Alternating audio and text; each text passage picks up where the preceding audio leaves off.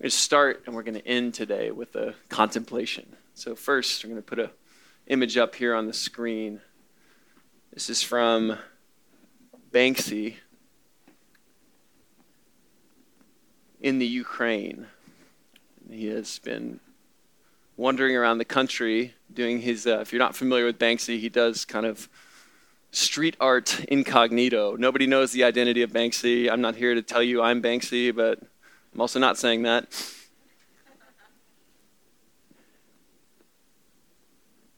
And he's traveling around the Ukraine, different regions that have been opened up, some that aren't quite as open, and putting images of little children playing. And I just simply want to start with a contemplation today for you. The war-torn, ravaged places are the places that God makes beauty. These are the places that God brings to life. And we long for that. We see that. We're like, that's it. But my hope for you as you just consider that God might be doing this with your very life today. That by his hand, the hands of the healer, that he surgically, carefully, patiently, yes, but by his powerful grace is truly making you new. Truly making beauty from ashes. That truly beauty will save the world. And it's his beauty that's often marred by suffering and by our pain and our questions that God is doing work that we cannot imagine. And this to me just captures that in such a beautiful way. And so would you just pause for a moment? Look at the picture and say, Lord, what might you have for me today?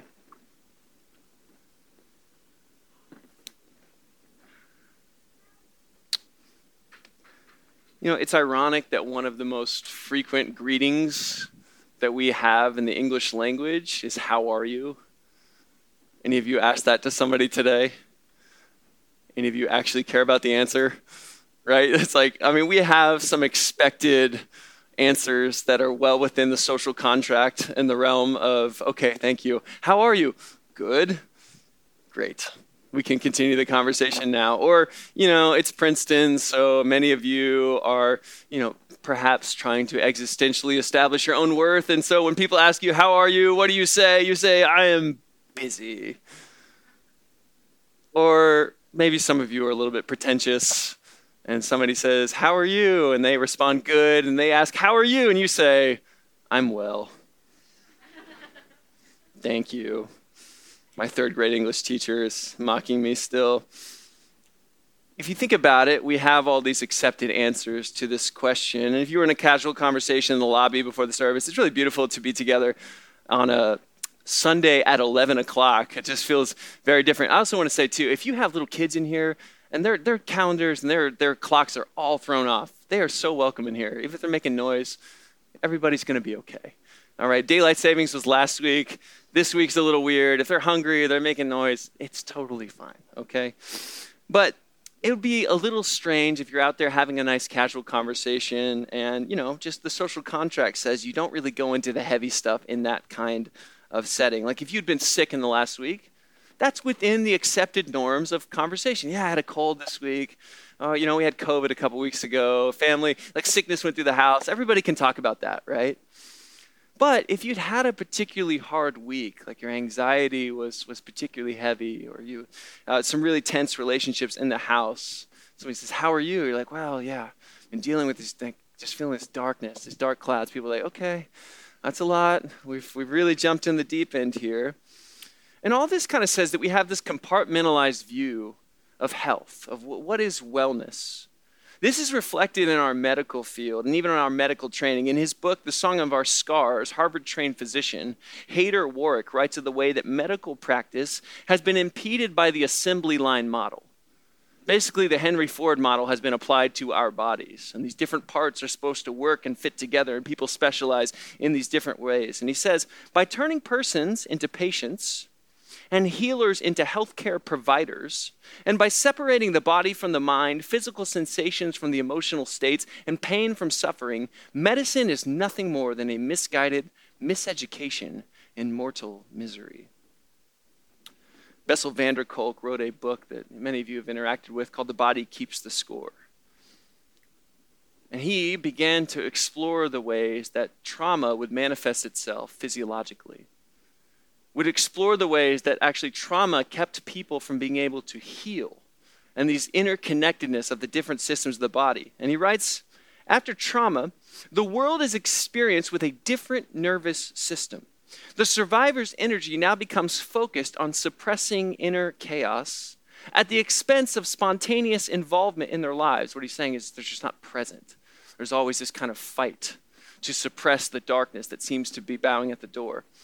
These attempts to maintain control over unbearable physiological reactions can result in a whole range of physical symptoms, including fibromyalgia, chronic fatigue, and other autoimmune diseases. This explains why it is critical for a trauma treatment to engage the entire organism, body, mind, and brain. Jesus of Nazareth, in this very interesting interaction in John chapter 5, will ask a man who was born from the day he was walking the earth, or not walking, from the day he was born without the ability to walk. And he asked this man who could not walk, he said, "Do you want to be made well?" Which seems like a perplexing question. And Jesus heals the man. And then some things establish and elapse in the story. And then Jesus meets this man a bit later. And after healing this man, Jesus says to him, "Stop sinning, or something worse may happen to you." Now that may seem like a strange thing for Jesus to say to a man who was born without the ability to walk that he just healed. Why does Jesus say that? Jesus is not threatening this man, but he's showing us, he's giving us a vision that the Bible's version of health is much more broader and much more integrated than our own. This man's healing is a glimpse of the way that God is so thoroughly healing us in our lives. There's so many physical healings throughout the gospel stories, but they're always pointing to something wider. And I use that phrase wider, not deeper, because oftentimes we tend to associate our bodies with the surface level stuff, right? But our bodies are not just the surface level stuff. They're a part of a wider orbit of our mind, our heart, our soul. Jesus will say this when he says, what is the greatest commandment? That our worship would be integrated. And so your body is not just the surface level manifestation of who you are. It's a part of who you are. Jesus, upon his resurrection, has a body. He tells Thomas to touch and to see. Diane Langberg, in reflecting on what Jesus endured, says that Jesus will be the only one who has scars in heaven, because his scars redeem the world. But our bodies are a part of this wider orbit. And God wants to heal the whole of who we are. We are made in his image, and God is wanting to so thoroughly work his healing in our lives. Theologian Brian Brock writes of his son Adam, who has severe autism and Down syndrome. And he writes of his son, he says, "Adam is the healthiest person I know. Adam lives with incredible grace. Without worry for the morrow, he is a friend with time, his body, and the people with whom he shares his days." What Brian Brock is trying to do is to begin to poke at our notion of what does it mean to be well? What does it mean to be healthy? Is it just that we don't experience any sort of physical discomfort in our body, or is there something else that God is doing? Scholar Amy Kinney, in her poignant book, My Body is Not a Prayer Request, writes of her experiences with disability, specifically disability in the church. She says that often people want to come and they want to pray for me, and I welcome that. I understand what they're trying to do with that impulse. But what she's trying to say and to be a witness to is that God is already doing so much in and through her life. And she says, to suggest that I am anything less than sanctified and redeemed is to suppress the image of God in my disabled body and to limit how God is already working through my life. All of this, friends, is trying to expand our imaginations. There is more to being healthy than feeling physically well at any given moment. The Bible's vision of health is the all-encompassing term shalom. Shalom is a vision of fullness, of healing, of abundance, of reconciliation, of potential. So what does it mean to actually be well? And how do we begin to invite God's holistic healing into our lives? Today, we're going to look at a story that I think approaches this from maybe a bit of a different angle. But to start down this journey of what it means to be made well, to allow the hands of the healer to perform his great act of divine and gracious and compassionate surgery in our lives, transforming us, as Paul says, from glory to glory. So if you have a Bible or you want to look along on the phone, you can turn over to Genesis 32. Lord Jesus, as we open your word, God, would you speak to us? Lord, would your words meet us here? God, with comfort, God, with conviction. God, with the knowledge that we are in the inner ring of your divine life. God, Father, Spirit, and Son, sharing their never-failing love and mercy and goodness, God, with us. That we truly are, as we sang, standing in the midst of your promise, Lord Jesus. So would you meet us here? We ask humbly and expectantly in your name, in the beautiful name of the Father, Spirit, and Son. Amen. All right, in Genesis 32, Jacob is preparing for a reunion with his long-lost brother. Now, if you know the story of Jacob, Jacob is not expecting this reunion to be a long, joyful, tear-filled embrace to see his brother whom he has not seen for many, many years. No, Jacob thinks that when he sees his brother next, that his brother is going to murder him. Because so many years ago, Jacob stole so much from his brother Esau. So Jacob tries to do what he's always done. This is what Jacob is really good at, manipulating situations. And so Jacob knows that he and Esau are on this path of convergence, that their paths are going to cross. And so he starts sending gifts to Esau, just trying to curry some little bit of favor with his brother, saying, hey, I'm not so bad. Hey, all that stuff that I stole long ago, here's a little bit of it back.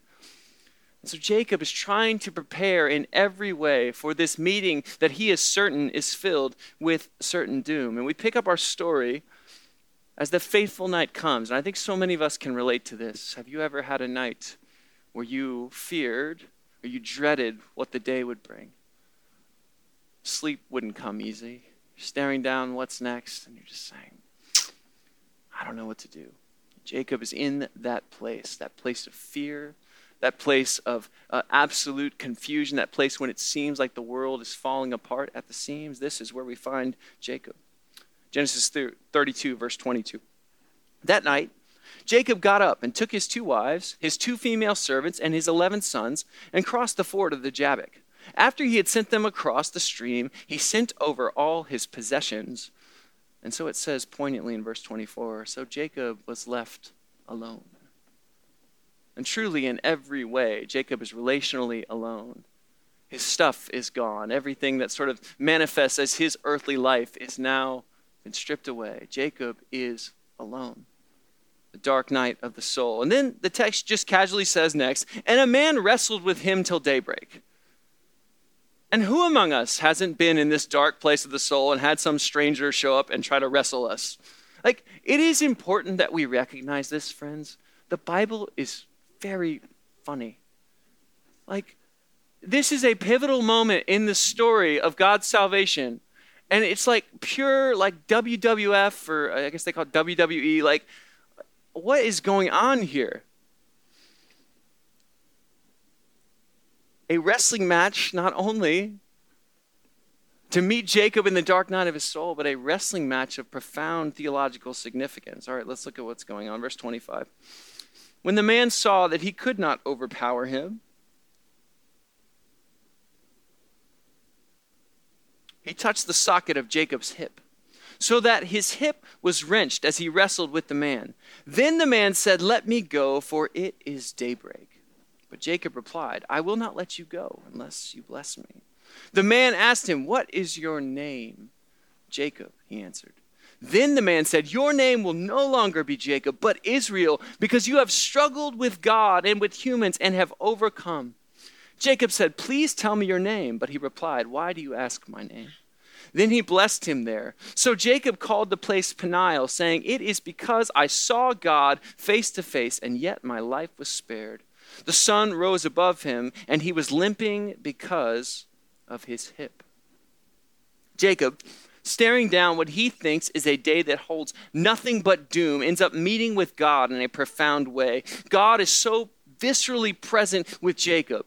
You can almost imagine the way that Jacob was feeling this dark night of the soul, and then this stranger shows up, and then that Jacob realizes in hindsight that is in fact God. And friends, to us today, this is who God is. God shows up at the end of our ropes, as Dallas Willard says. That is his address.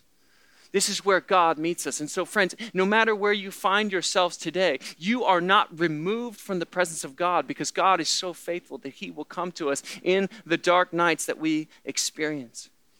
And you could ask the question, which would be a very good question: why is God not tenderly consoling Jacob? Why isn't he just telling him, hey, I've seen the future, I'm God, it's all going to be fine. You and your brother, you're going to be good. Why does he behave in the way that he does? And all we can see for certain here, in absence of all the details that we're not told, is the overwhelming force of God's presence. That God is flooding Jacob's reality with his reality in a visceral, physical wrestling match. And we see, this is so important for us as we talk about what it means to begin to embrace healing, that God not only honors this wrestling, God not only participates in it, he blesses it. Courtney and I spent much time in prayer and discernment around each of our children's names.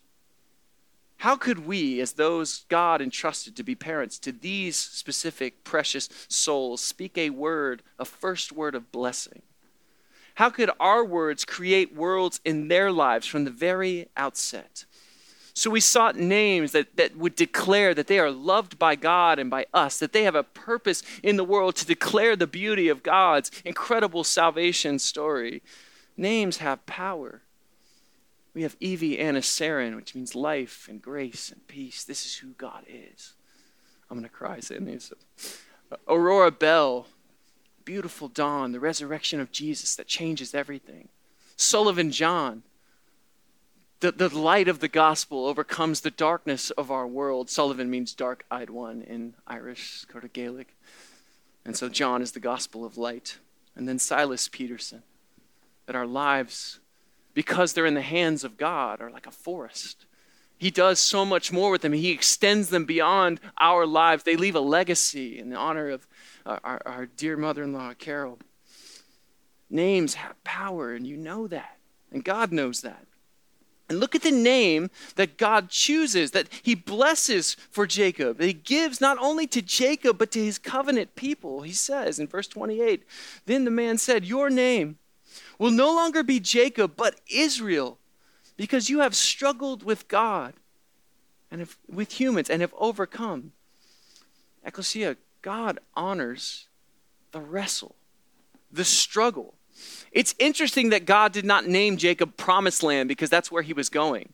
Or he did not name him Garden of Eden because that's what was lost. No, God has something in the actual struggle, in the fight, to hold on to God, to find him in the dark night of the soul. God blesses that.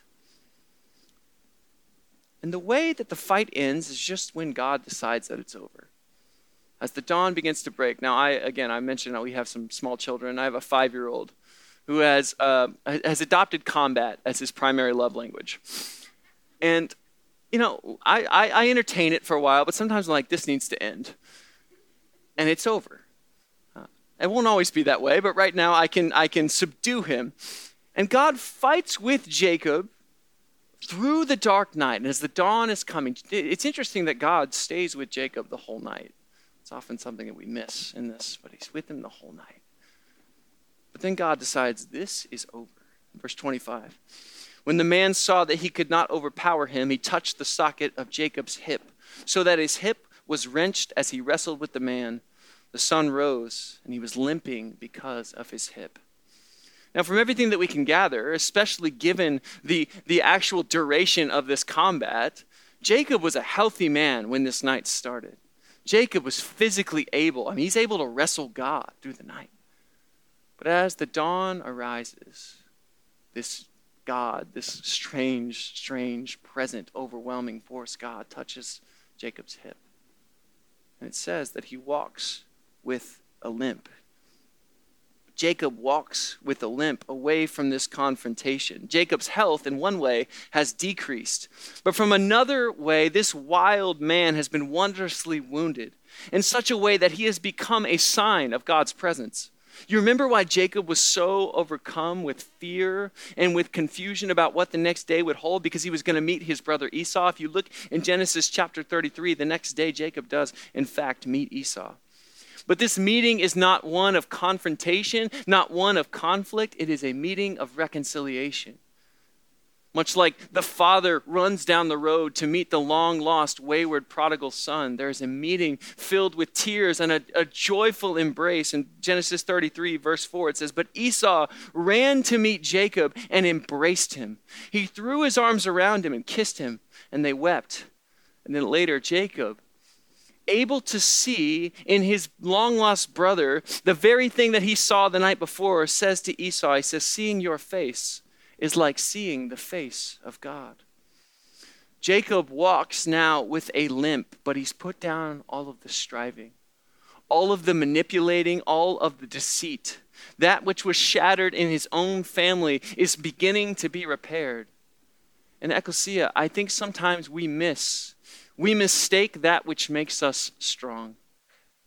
We think that our abilities, that our gifts, that our ability to attract a crowd around us or to be impressive, that's what makes us strong. But Jacob started the evening strong, and he walked away with a limp, but he walked away with healing in his bones.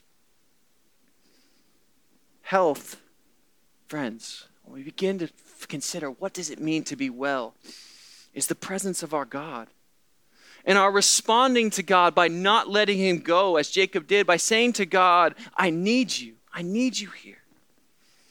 In Matthew Perry's recently published memoir, he talks about his battle with addiction that has nearly killed him on several occasions. And he writes about one moment when he was at the end of his rope. And he's struggling with that fog of I can't overcome this. I can't do anything beyond this. And he says that I just cried out in the darkness. I said, "God, please help me." I whispered. "Show me that you are here. God, please help me."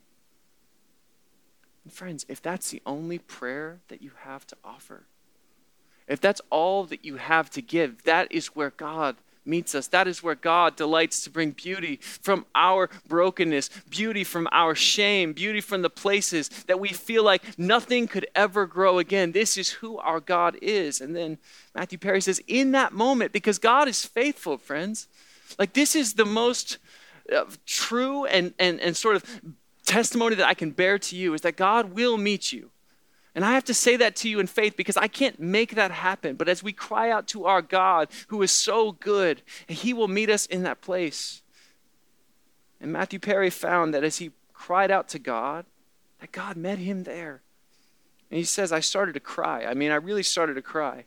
I wasn't crying because I was sad. I was crying because for the first time in my life, I felt okay. I felt safe, taken care of. Decades of struggling with God and wrestling with life and sadness, all was being washed away. Like a river of pain gone into oblivion. I had been in the presence of God. I was certain of it. And this time I prayed for the right thing. Help. And friends, as we talk about what it means to be made well, we tend to focus on the outcome. The end of the story. Can we put a period on it? And there's so many beautiful testimonies that come from those places. And so we don't in any way diminish that. But so often we need to see God in the wrestle. We need to see God will not leave through the dark night. That often the most articulate prayer that we can pray is simply what Matthew Perry prayed. Help me, God. And that is a prescription for health in the absolute depths of everything that we could ever experience. And it's a prescription for health when the sun is shining, when we feel the joy and the goodness of God. We are people who need God. And that is what it means to be made well. To live in light of our God and King who made you in his image, who designed you for flourishing and fullness, even though your body may fail you. Even though the story may not work out in the way that you wanted it to, God is there, bringing his healing. As sure as the dawn will rise, this is who our God is. Jesus will say it this way: it's not the healthy who need a doctor, it's the sick. And friends, to the extent that we're willing to acknowledge that all is not well, except in the hands of the one who makes all things new, to the extent that we're willing to acknowledge that being at the mercy of our God is the safest, most beautiful, most prosperous place that we can be in, we find that Jesus is there. And so I'm going to invite you just to a moment of contemplation. We started with contemplating an image. Now I'm going to invite you to contemplate some words as the worship team makes their way to the front. As we move to the table, the scriptures declare to us that by the wounds of Jesus, we have been healed, that we are made whole. And this is because Jesus' unfailing love and mercy have not only forgiven our sins, friends. If you receive the life that Jesus has for you, you confess your sin, as 1 John says, he is faithful and just. You are forgiven. There is nothing else you need to do. That is the scandal of grace. But it's not just that. It's more. It's not less than that, but God is doing so much more in bringing us to fullness, in bringing his shalom and the nearness of his kingdom into our very lived realities. And Jesus on the cross experiences not only physical wounding, that is very obvious, but spiritual, emotional, communal, relational wounding. And by his wounds, we are healed. And so as we move to the table today, I simply want to invite you to close your eyes and to use your imaginations. Our imaginations are often the forefront of our healing. And to hear the story of what Jesus has done for each one of us, to see our God drawing near, and to consider how God might wanting to be working his healing, his grace, his restoration in our very lives. So I'm going to invite our communion servers to come forward. As they do that, I'm going to lead us to the table, and then I'm going to read some words from